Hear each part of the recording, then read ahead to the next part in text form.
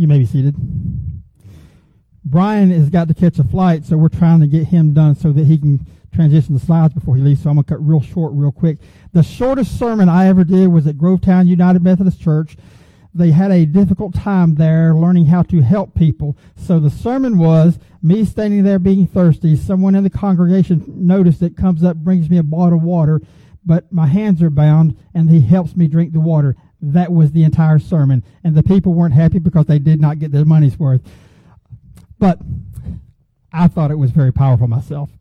Today's passage of Scripture will be coming from the book of Luke, chapter 18, verses 9 through 14. The Word of God says, "Then some who were confident of their own righteousness and looked down on everyone else." Jesus told this parable. 2 men went up to the temple to pray, one a Pharisee and the other a tax collector.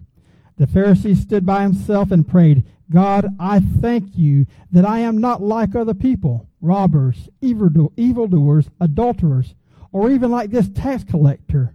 I fast twice a week, and I give 1/10 of all I get." But the tax collector stood at a distance. He would not even look up to heaven, but beat his breast and said, "God, have mercy on me. I am a sinner." I tell you that this man, rather than the other, went home justified before God. For all those who exalt themselves will be humbled, and those who humble themselves will be exalted. The word of God for the people of God. Thanks be to God. Father God, we come before you today, and thank you for this opportunity that you've given us to gather together. And Father, in all the lightheartedness about rushing and hurrying through just so that we can get on with our lives, you know our hearts, and Father, you know that we only in jest say such things. Because it's this time that we give to you to hear your words and to feel the power of your presence in our lives. So, Father, I ask that how much ever time you need, you take. Empty me and fill me with your Spirit, that I'll speak words that are pleasing to you, that would edify your church. In Christ's name we pray. Amen. I love this passage of Scripture, always have, because so many times in my life I liked being correct. Being right was always something that I could hold over somebody. I was right about this and you were wrong, and I was right about that and you were wrong. Loved being right. And in a sense, that's kind of what is happening here. Jesus is giving us a story of how God works within humanity, how we as a people should live, and how his love extends into never-ending powers. Growing up in Sunday school, we hear about the Pharisees and how evil they were. They always wanted to mock everyone and put everyone down, and no one could ever be as good as they could. And Jesus kind of portrays that here. He has the Pharisee goes to the wall, and he's talking about how he's praying, but if we notice, he's not really praying to God. He's really talking to himself, exalting himself, telling himself how good he is. He says to God, "Look how good I am. I fast twice a week. I'm better than the other people, the evildoers, the adulterers. I am so happy that I'm not like them. And this man that's standing over here beside me, the tax collector, man, I'm really glad that I'm not like him." And that's a hard thing to hear. And what a lot of church people don't want to hear sometimes is that's how we are portrayed to the world. It may not be an accurate picture, because let me explain what happens. The Pharisees, through the Scriptures, are portrayed as these evil people doing mean things. But not all of them lived that type of life. All of them weren't that harsh and weren't that judgmental.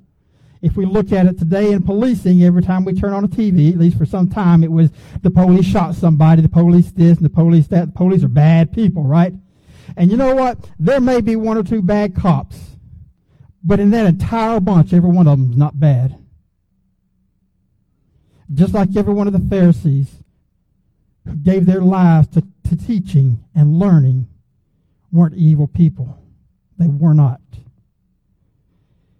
It was an example that Christ chose to use to contrast two different lifestyles. And God loved the Pharisee just as much as he loved you and me.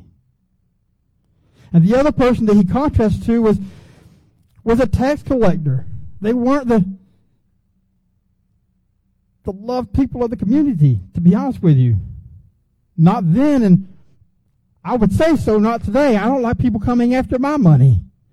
But the tax collectors in that day, they not only took the portion that they were supposed to, but if they were to make a living themselves, they were to take extra to line their own pockets. They weren't what we would consider to be good people. They lived off from everyone in their communities, preyed on them. So what is Jesus trying to tell us here when we have these two classes of people at the wall praying? And it may not be so much in the words that they speak that we find that answer.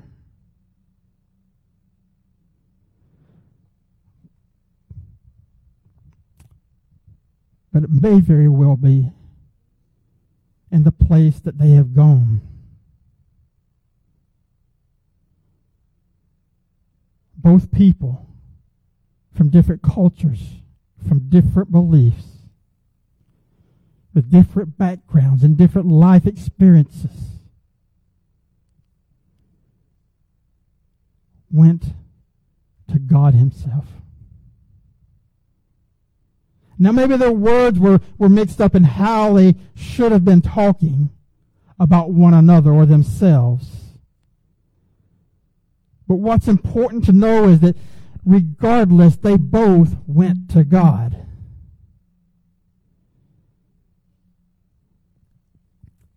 And I think we find in our own lives that we are absent of that decision ourselves. How many times in our lives are we faced with a problem and instead of going to God, we go to a friend?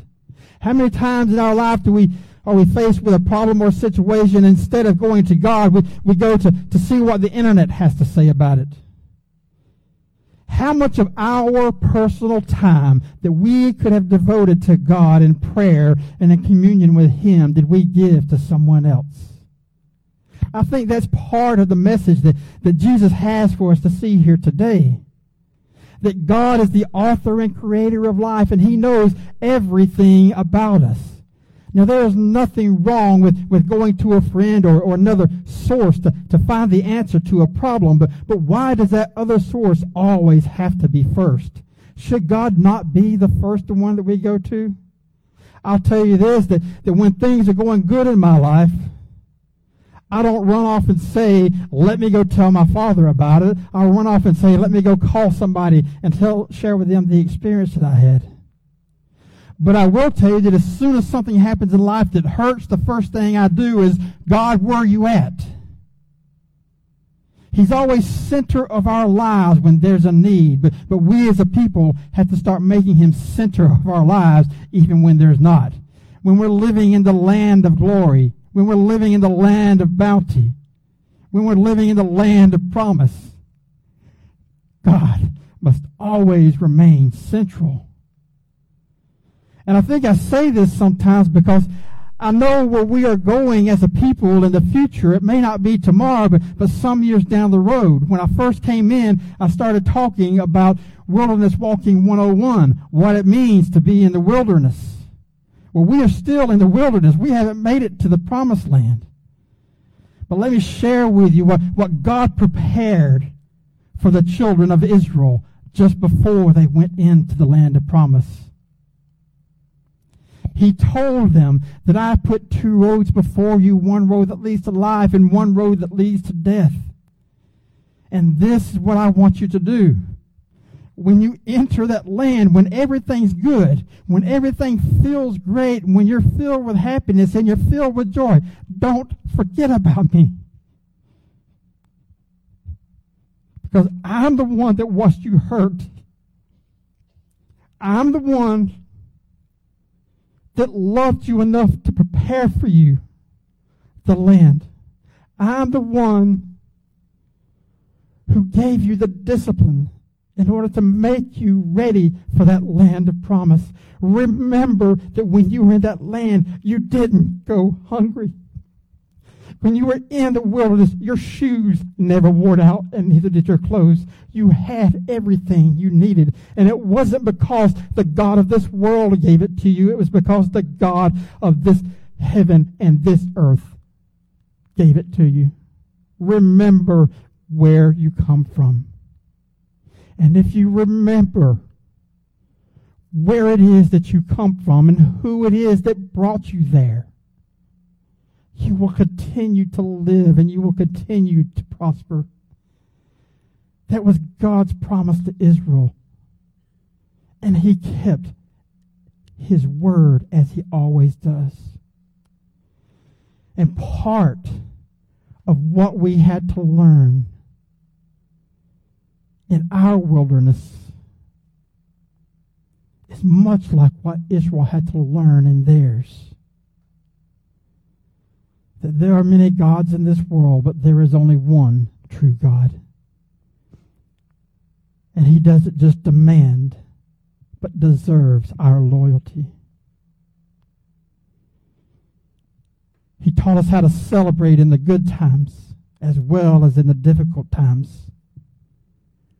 Which means this: we don't rely upon circumstances to bring happiness and joy into our lives, because the joy of the Lord is our strength and our peace, no matter what we face. And yes, he taught us the obvious lesson of this parable. That in the land that he brings us, there are many people from many cultures, from many backgrounds, from many different experiences. And one is not better than the other.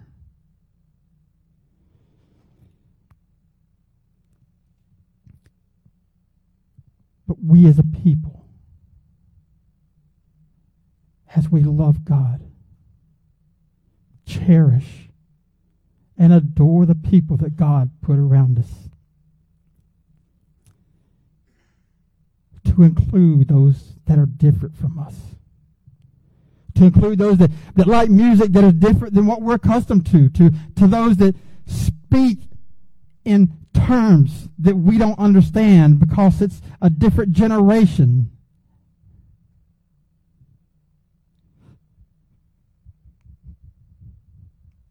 And to love the robbers and the adulterers.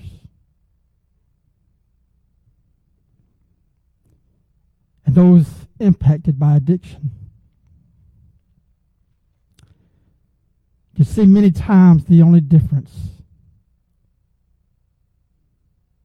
between us and them is what we reveal of ourselves when we're not behind closed doors. Our sin may be different than theirs, but it is sin nonetheless. And in the eyes of God, there is no one greater than the other.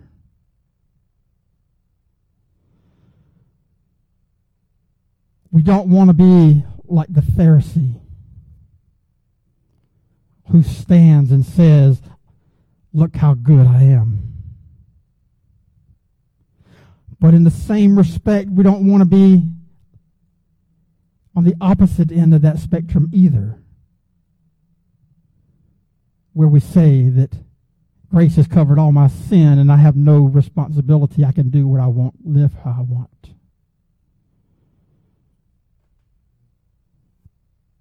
We want to live centered and balanced on Christ, where we recognize our own need for God with humility and receive grace and love and inspire those who struggle in ways that we don't.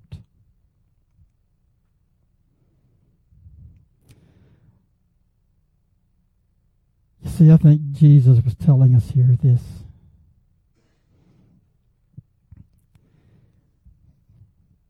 Greater love hath no man than this, that he laid down his life for his brother.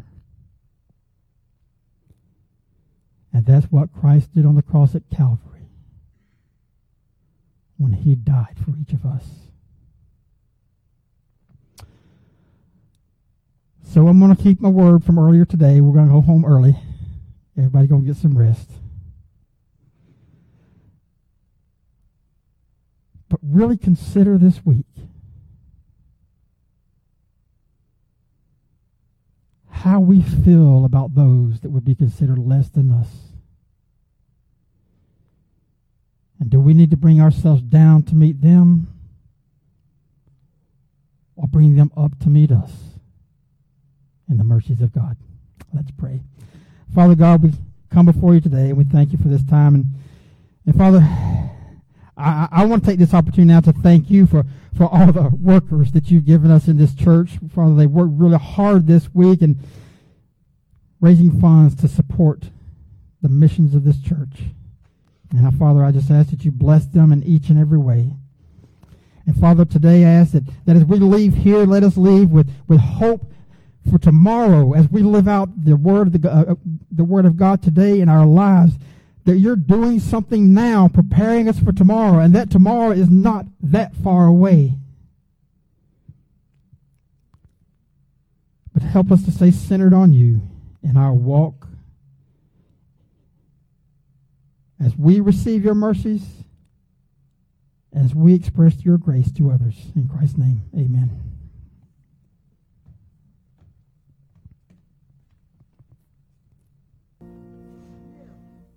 May the Lord bless you and keep you. May the Lord make his face shine upon you, and may the Lord lift up his countenance upon you and give you peace. Amen.